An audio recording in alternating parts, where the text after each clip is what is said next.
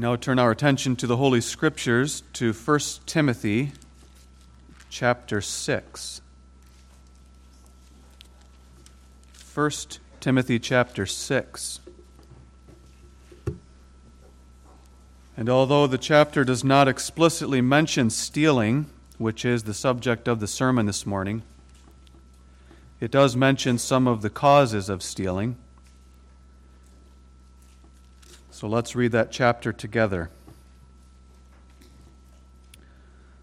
Let as many servants as are under the yoke count their own masters worthy of all honor, that the name of God and his doctrine be not blasphemed.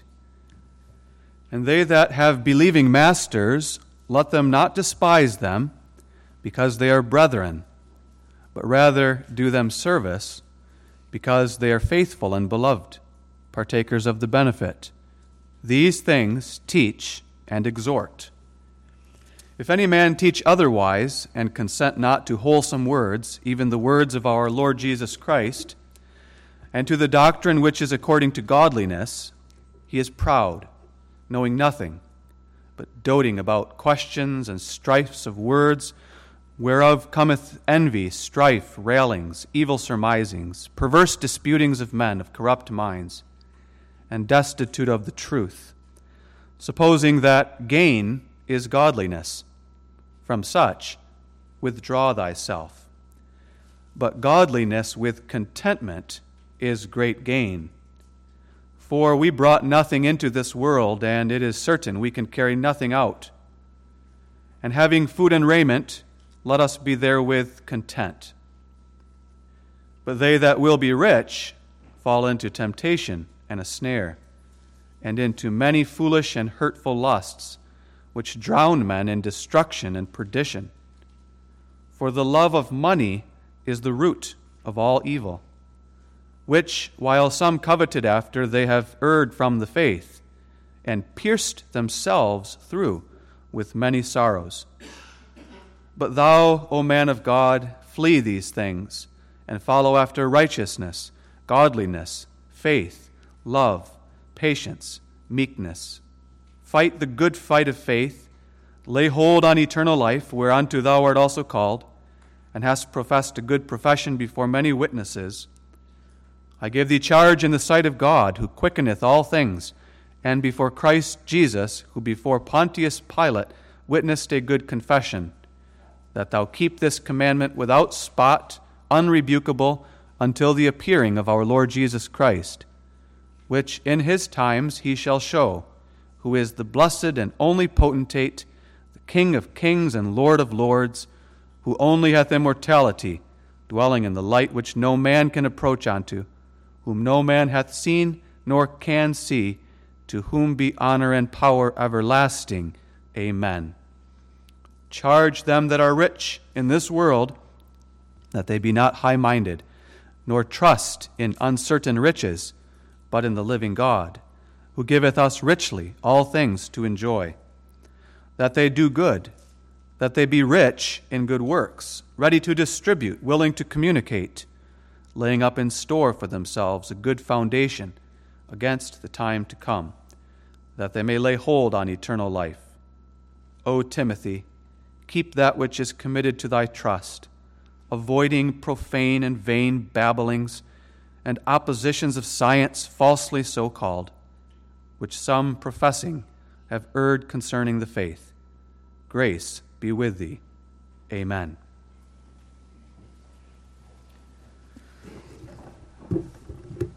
Let's consider also the teaching of the Heidelberg Catechism. You can find that in the back of the Psalter on page 23.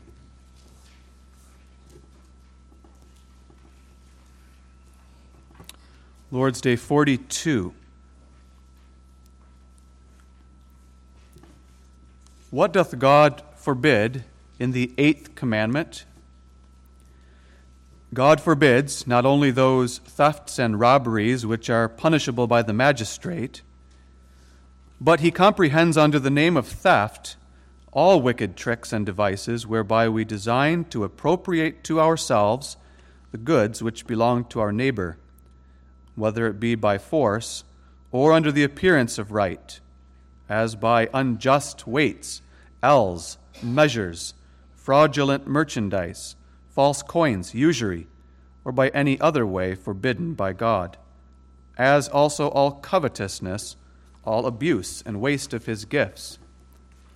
But what doth God require in this commandment?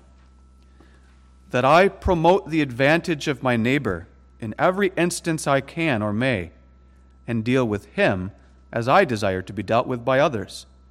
Further also that I faithfully labor, so that I may be able to relieve the needy.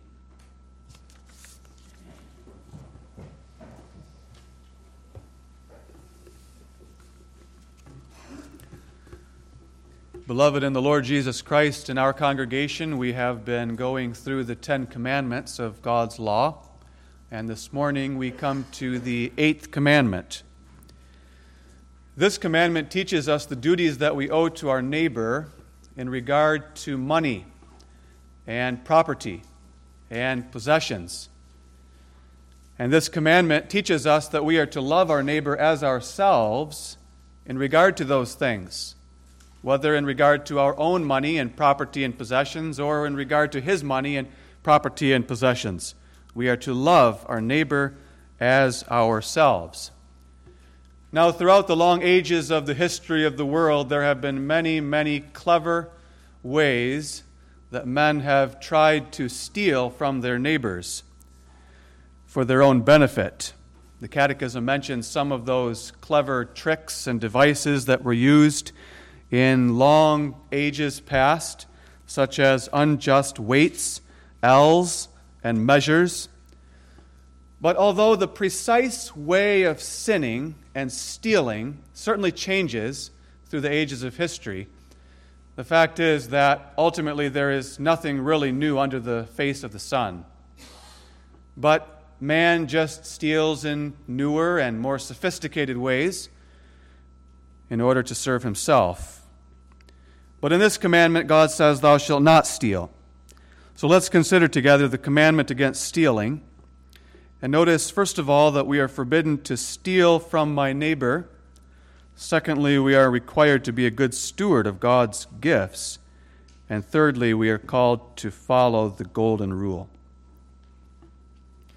In the 8th commandment, God says, "Thou shalt not steal." God forbids us to steal because God himself is the creator of the whole world and all that the world contains. And as the creator of all things, God owns all things. As we read in Psalm 24, "The earth is the Lord's and the fullness thereof, the world and they that dwell therein." Everything in the world belongs to God. Everything. Every single creature. And therefore, God forbids us to steal. Because those good things that God has created, God also distributes to other human beings. And when he distributes them to others, he doesn't distribute them to us. They become the property of other people, and therefore not the property of us. God, who owns all things, distributes the good gifts of his creation to human beings in many, many different ways. He distributes good gifts through buying and selling. He distributes good gifts through working and earning. He distributes them through giving and inheritances, and in many other ways. There are many lawful ways by which the good things of the earth are exchanged between men. But God forbids us to steal from our neighbor because the things that he has given to our neighbor in various ways belong to our neighbor and not to us. So, for example, when our neighbor goes to work from Monday through Saturday, and at the end of the week he receives a paycheck from his boss, he takes that paycheck to the bank and he deposits it in his bank account, that money is money that God gave to him, and therefore he didn't give it to you and to me. And when the neighbor goes to the bank and withdraws the money, and he goes to the store and he buys a new vehicle, or he buys new furniture, or he buys new devices, all those things that he has legitimately bought belong to him. And they don't belong to me, and they don't belong to you.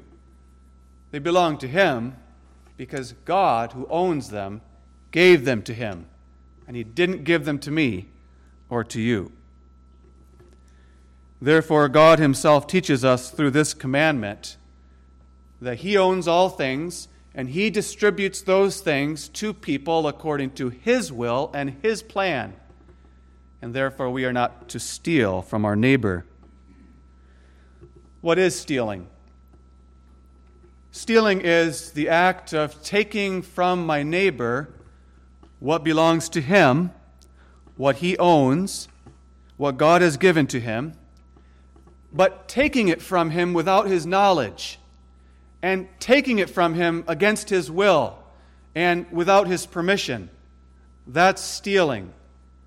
Of course, we take things from our neighbor all the time, but there are lawful ways to do that. Stealing is taking it from him without his knowledge and without his permission. God says, don't do that. Now, there are many different forms of stealing, as we're going to see. The Catechism mentions those thefts and robberies which are punishable by the state, first of all. Theft is a form of stealing. Theft is stealing by means of secrecy. Theft is the act of the sneak, the secretive person who, under the cover of darkness and night, or in some other sneaky and secretive manner, swipes away from the neighbor goods or money that belongs to him. A thief is a pickpocket. A thief is someone who shoplifts. A thief is someone who sneaks into the house and quietly steals the cash sitting on the counter, or who breaks into our barn and takes away our possessions.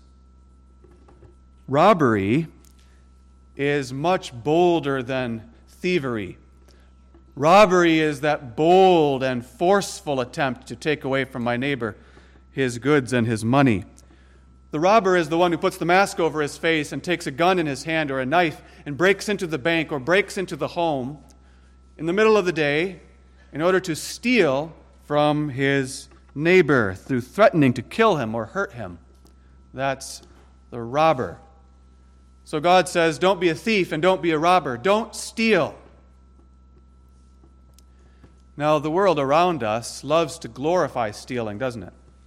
All you have to do is read some of the literature. In the movies, in the television shows, the world loves to glorify stealing if that stealing serves the greater good of humanity, or if that stealing is taking from the rich to give to the poor. The world loves to glorify a Robin Hood who steals from the rich in order to give to the poor. And yet, even in those cases, God says, thou shalt not steal. Thou shalt not rob from your neighbor. I have made him rich. I have made him poor. That's my prerogative. Don't steal.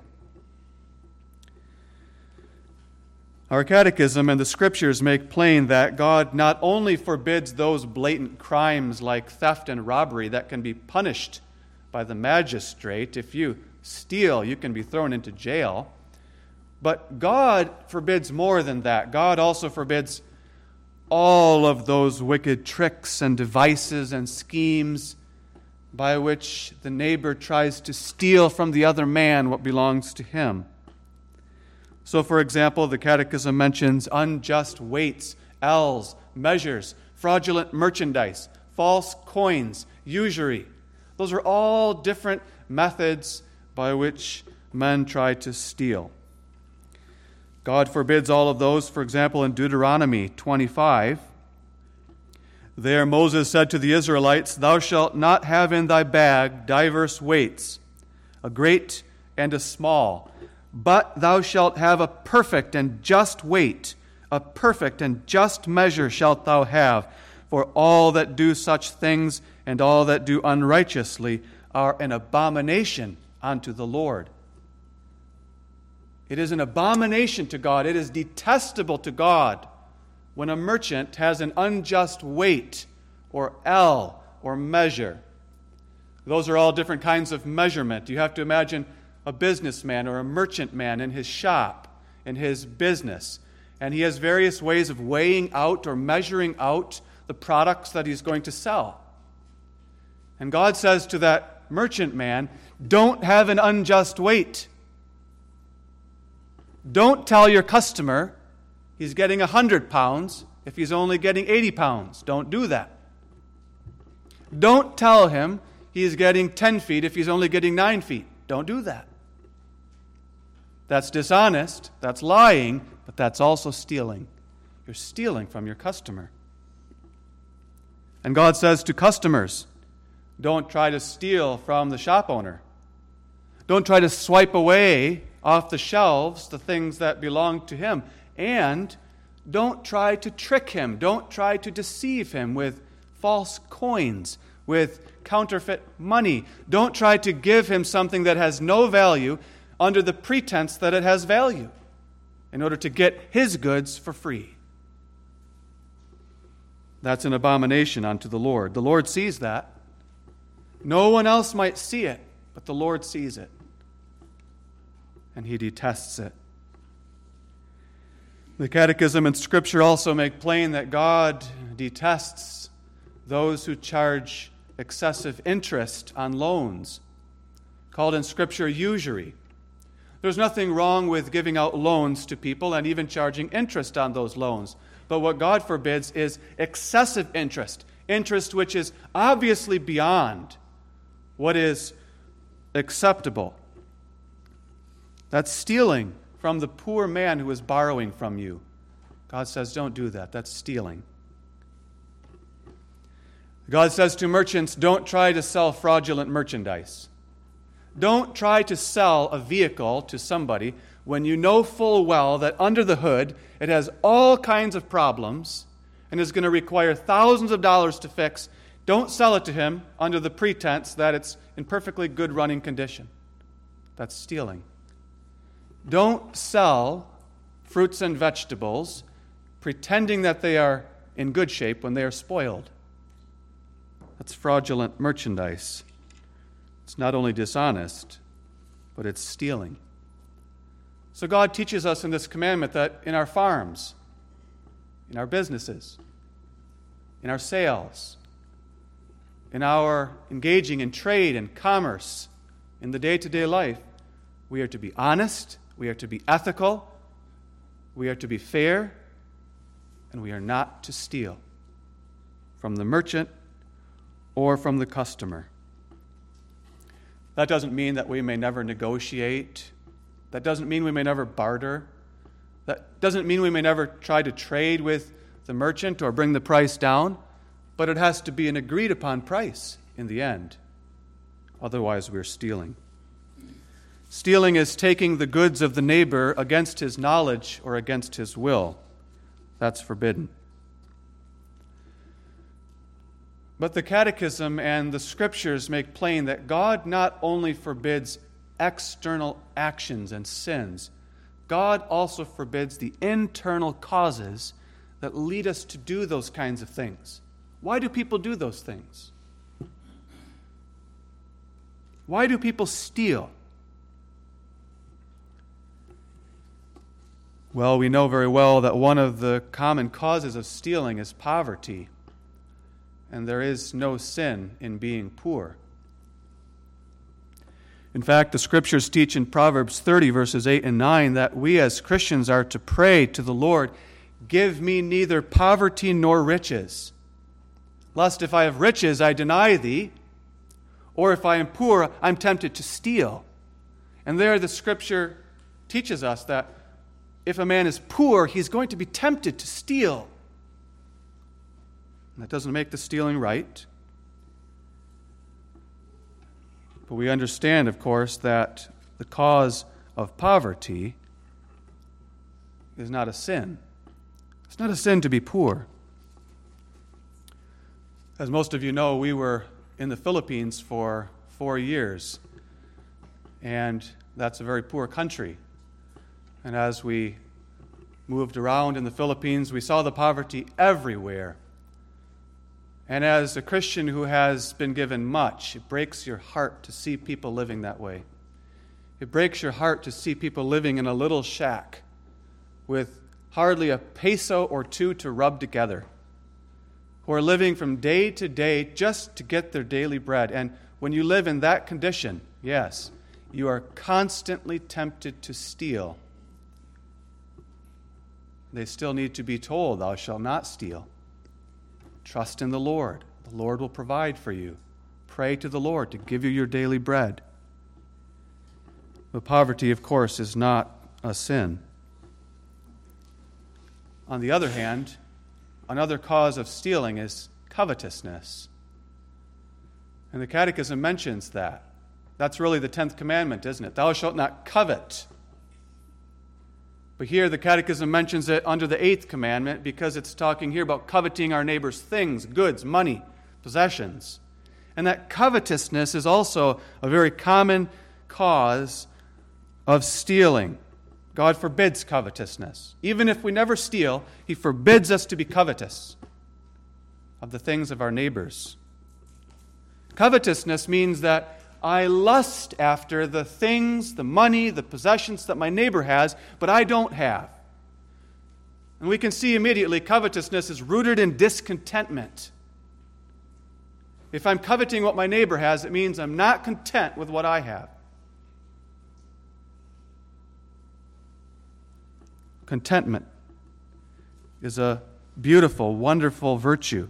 Discontentment is a grievous sin. God forbids us to be looking at our neighbor next door or a neighbor at our job working next to us who has more than us, who has things that we don't have, and to lust after those things. You know how we are all guilty of that.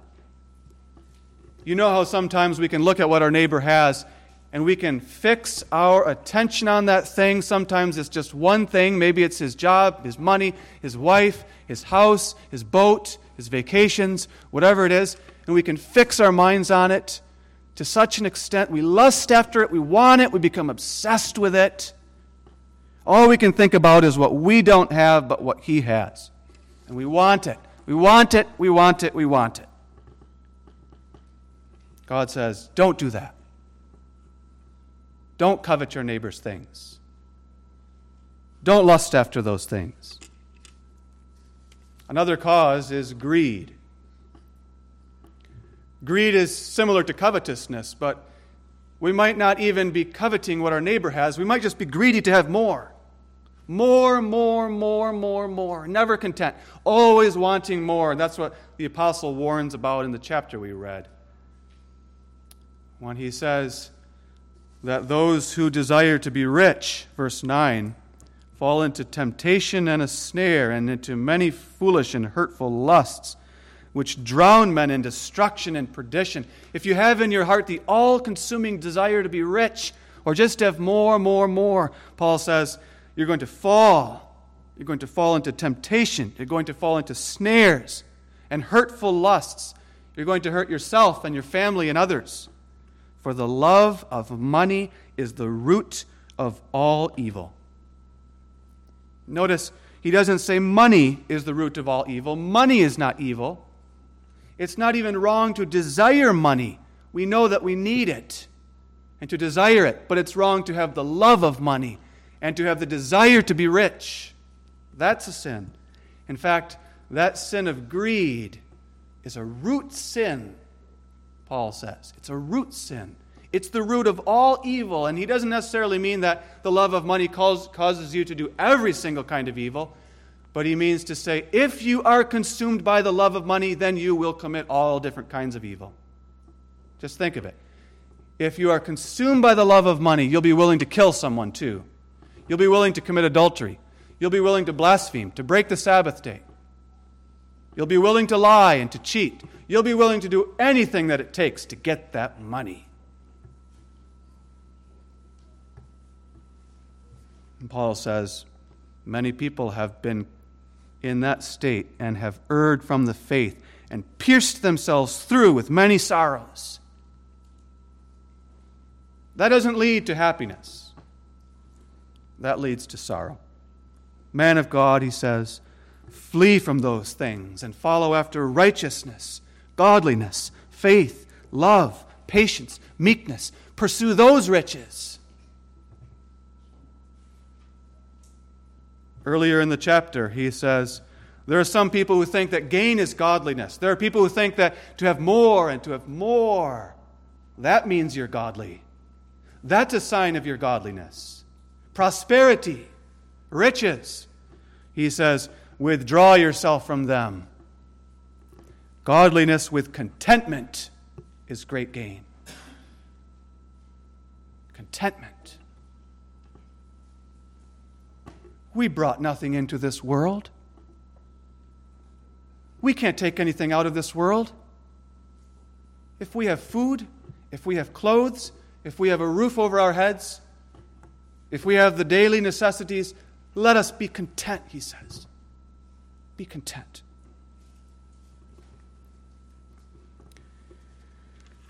And so the Lord forbids us to steal. Positively, in this commandment, the Lord requires that we be good stewards of the things that he gives us.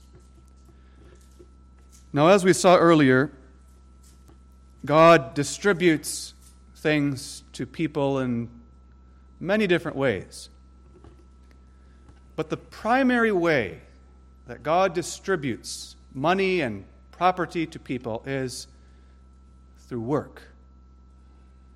And the Catechism calls attention to that. At the end of the Lord's Day, it says that I labor faithfully. That I labor faithfully. That no doubt comes from Ephesians 4, verse 28, where the apostle exhorts us, let him that stole steal no more, but rather let him labor. Let him work with his hands the thing which is good, so that he may have to give to him that needeth. We all know the scripture, I think, Proverbs 6, verse 6, where Solomon says, go to the ant, thou sluggard, consider her ways, and be wise. Sometimes we are tempted not to work. We are tempted to loathe work. We are tempted to not want to go to work. Perhaps that happens a lot in our lives, that we have that temptation to be lazy, to be slothful, to be idle. And then we must always go to the ant, Solomon says. Consider the ant, the ants. Diligently, faithfully, they labor, and they labor, and they labor. All together they work as a team, and they work toward their goals to accomplish their goals, and they never cease laboring. The Scripture says, you too, labor, labor, labor with your hands, the thing that is good. The apostle says in 1 Thessalonians 4, verses 11 and 12, that we must study to be quiet, to do your own business, to work with your own hands, that ye may walk honestly toward them that are without, and that ye may have lack of nothing. 2 Thessalonians 3, verse 10, he warns, if any would not work, neither should he eat. If you refuse to work, then you're not going to eat. Because this is the primary way God gives us good things. So we must remember that if we are ever tempted to be lazy. Now, some of us might be thinking right now of some able-bodied men whom we have noticed in the community who never go to work. They just sit home all day in their homes, perhaps watching television and playing video games and bumming around and doing nothing, and then they receive a check from the government.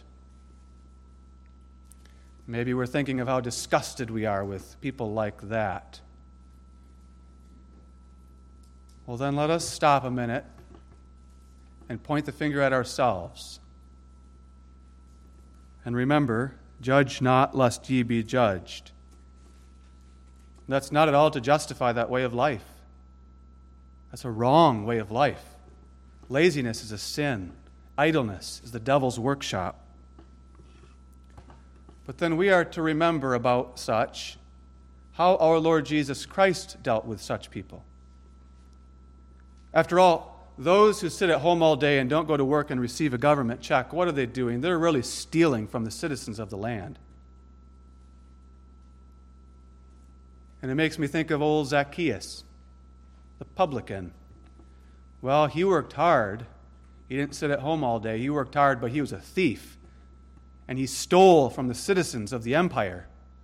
When he charged them more taxes than they were actually supposed to pay, he was a thief, a wretched, miserable thief. But when Jesus passed through Jericho and Zacchaeus climbed up into the tree, Jesus said, "Zacchaeus, come down from that tree, for I'm going to your house today." And he went to his house. And the scripture says, salvation came to that house that day. He went to the house of that wretched man, that thief.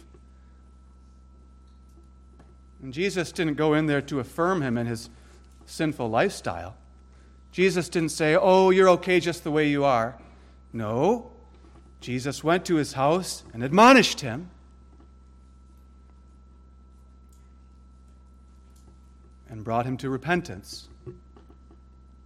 And brought him to a faith in the Lord Jesus Christ himself. So that by faith Zacchaeus was saved. And what was the fruit? Zacchaeus said, "Lord, I'm going to go back and I'm going to restore everything that I stole. And I'm going to give more than what I stole." That's the gospel. That's how the gospel works. We are to follow the Lord's example. Labor, that's the law of God, labor. And then when we labor and God gives us good things, God calls us then to be good stewards. Our Lord Jesus teaches that too in various parables, Matthew 25 and Luke 16. He speaks often about being a good steward. Think of the stewards who received talents and how they used those talents. The Lord wants us to use our talents, to use our gifts, to use our money, not to waste it, not to abuse it. The Catechism calls attention to that. We must avoid all wasting and abusing of God's good gifts. That's being a bad steward. Now, wasting and abusing God's good gifts doesn't just mean that we don't finish our plate of food at the dinner table. We throw some of the food away in the garbage. We should strive not to do that.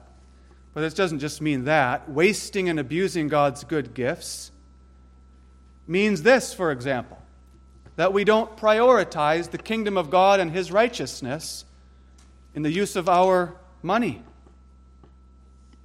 Jesus says, "Seek ye first the kingdom of God and His righteousness." And don't worry about what you will eat or what you will drink or what clothes you will put on. Don't worry. The Lord will take care of you, but seek first the kingdom of God.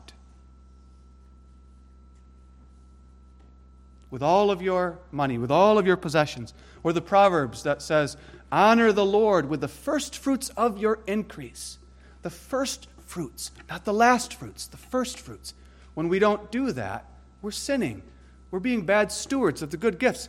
We're forgetting, these things don't belong to me. These are God's things, and He gave them to me to use for Him. We forget that all the time. We have to remind ourselves of that. We're abusing and wasting God's good gifts when we don't prioritize God first in our lives, in the use of our money and possessions. Furthermore, we're abusing and wasting God's good gifts when, after prioritizing God first, we fail to prioritize our family. The Scriptures also teach us that a man who doesn't provide for his family is worse than an infidel, worse than a wretched unbeliever. If you don't provide for your family. I remember reading a book once, and it was a story about a man who was a poor drunk. And every day he earned a few pennies and dollars, and he had a wife and children. They lived in not a very nice place, in a big, busy city. And the little bit of money that he earned every day, he spent it all on alcohol. What an abuse and waste. What a shame. But we're all tempted to do that. Maybe we're not a drunk, but we're all tempted to waste the good things God has given us on selfish pleasures. Desires for worldly pleasures and things. And then we start to neglect the kingdom of God. We start to neglect our family. Eventually we neglect everything, and we're spending all that we have on ourselves. God says, don't do that. Seek ye first the kingdom of God. Care for your family. Give to the poor. And then, yes, there's nothing wrong with taking a vacation once in a while. There's nothing wrong with going out to eat at a restaurant once in a while. There's nothing wrong with enjoying certain amusements. But that's last. That's not first. We all need to be reminded of that.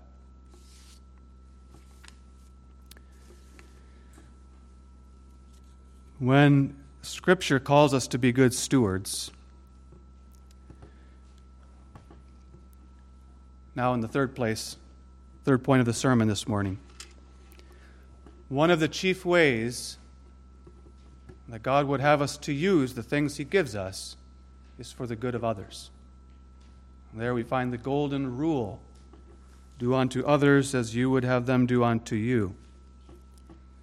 It's striking in Ephesians 4, verse 28. The apostle says, let him that stole steal no more, but labor with his hands. And we would expect him to say, so that you'll be able to support your family. And he does say that in other places. But in Ephesians 4:28, he doesn't say that. He says, labor with your hands so that you will be able to give to the poor. How often do we think of that? We go to work to earn money so that we can give it away. That's why we go to work. That's what Paul says to do. To give to those who have needs. Remember the rich young ruler who came to Jesus? Matthew 19. Lord, what must I do to inherit eternal life? Jesus says to him, you know the commandments. Don't have idols. Don't kill, don't steal, don't commit adultery, don't lie, don't cheat, don't covet. And the man says, yes, Lord, but I've done all those things since I was a little child. I've done all those things. What else do I have to do to inherit eternal life? And Jesus looks at him and says, oh, have you done all those things? You lack one thing. Go and sell all that you have and give it to the poor, and then come and follow me. And then you will have riches in heaven. Well, we always like to ask about that text as well. Does he really say that to all of us? Let's not ask that question. Rather, let's focus on this. Might he say it to me? He might, if I have the same weakness and attitude of the rich young ruler. In other words, if I think in my mind that I'm doing pretty good, that I'm keeping all the commandments pretty good. Now we're on the 8th commandment. We've heard 7 commandments, now 8. And after hearing all those commandments, now if we're thinking to ourselves, yeah, I've pretty much done all those things, then the Lord might very well say to you, you lack one thing. Sell everything you have and come to me. Because you see what that is? That's faith. Faith is saying, I have nothing. I am a poor, needy sinner. I have nothing. I need Jesus.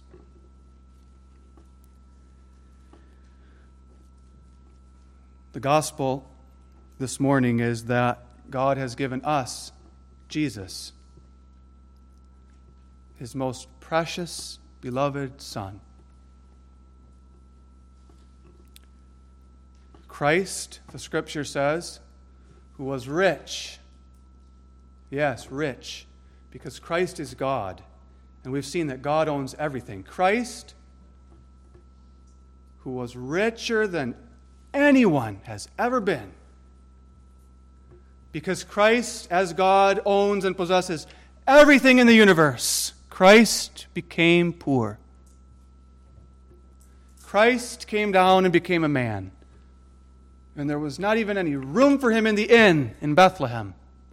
There weren't even any decent clothes to wrap around that little baby.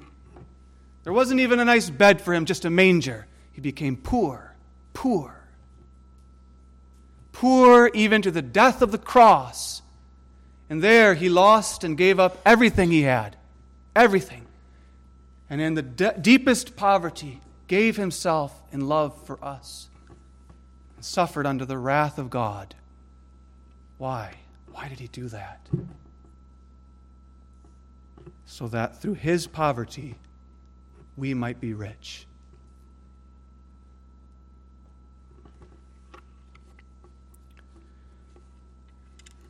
And now our Savior says, you follow me. As the Catechism puts it, promote the advantage of your neighbor in every instance that you can or may. In every instance that you can, you have an ability to help your neighbor, do it. And in every instance that you may, are you permitted to help your neighbor in that way? Then do it. And deal with him as you would desire him to deal with you. That's the golden rule. Jesus said in Matthew 5, verse 42, give to him that asketh thee, and from him that would borrow of thee, turn not thou away. And what we always like to do with verses like that is explain them away. Explain what it doesn't mean. Well, it can't mean this. It can't mean that. But Jesus is very clear, and when he is clear, we may not explain it away. Give to him that asks.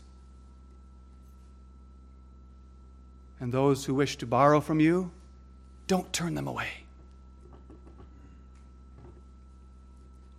In Matthew 7, verse 12, therefore all things whatsoever ye would that men should do to you, do ye even so to them, for this is the law and the prophets, the golden rule. How would you like to be treated? Keep that in the forefront of your mind and treat them that way. Treat your neighbor that way. Don't just think of your own needs. Don't just think of your own family. Don't just think of your own church. Think of your neighbor, whoever he is. Give to him who has needs. We've been given such riches as Christians, everlasting riches. May God grant unto us that by faith we lay hold on those riches. And as Paul says to Timothy at the end of that chapter, charge them who are rich in this world. Now you might say, well, I'm not rich. The riches, of course, is all relative and all depends where you are. Compared to the majority of the world's population, we're all rich. The majority of the world's population, compared to them, we're all rich. The vast majority of people live in poverty. We don't. Charge them who are rich in this world. Verse 17, that they be not high-minded, that they do not trust in uncertain riches, which are here today and gone tomorrow, and you cannot take with you out of this world.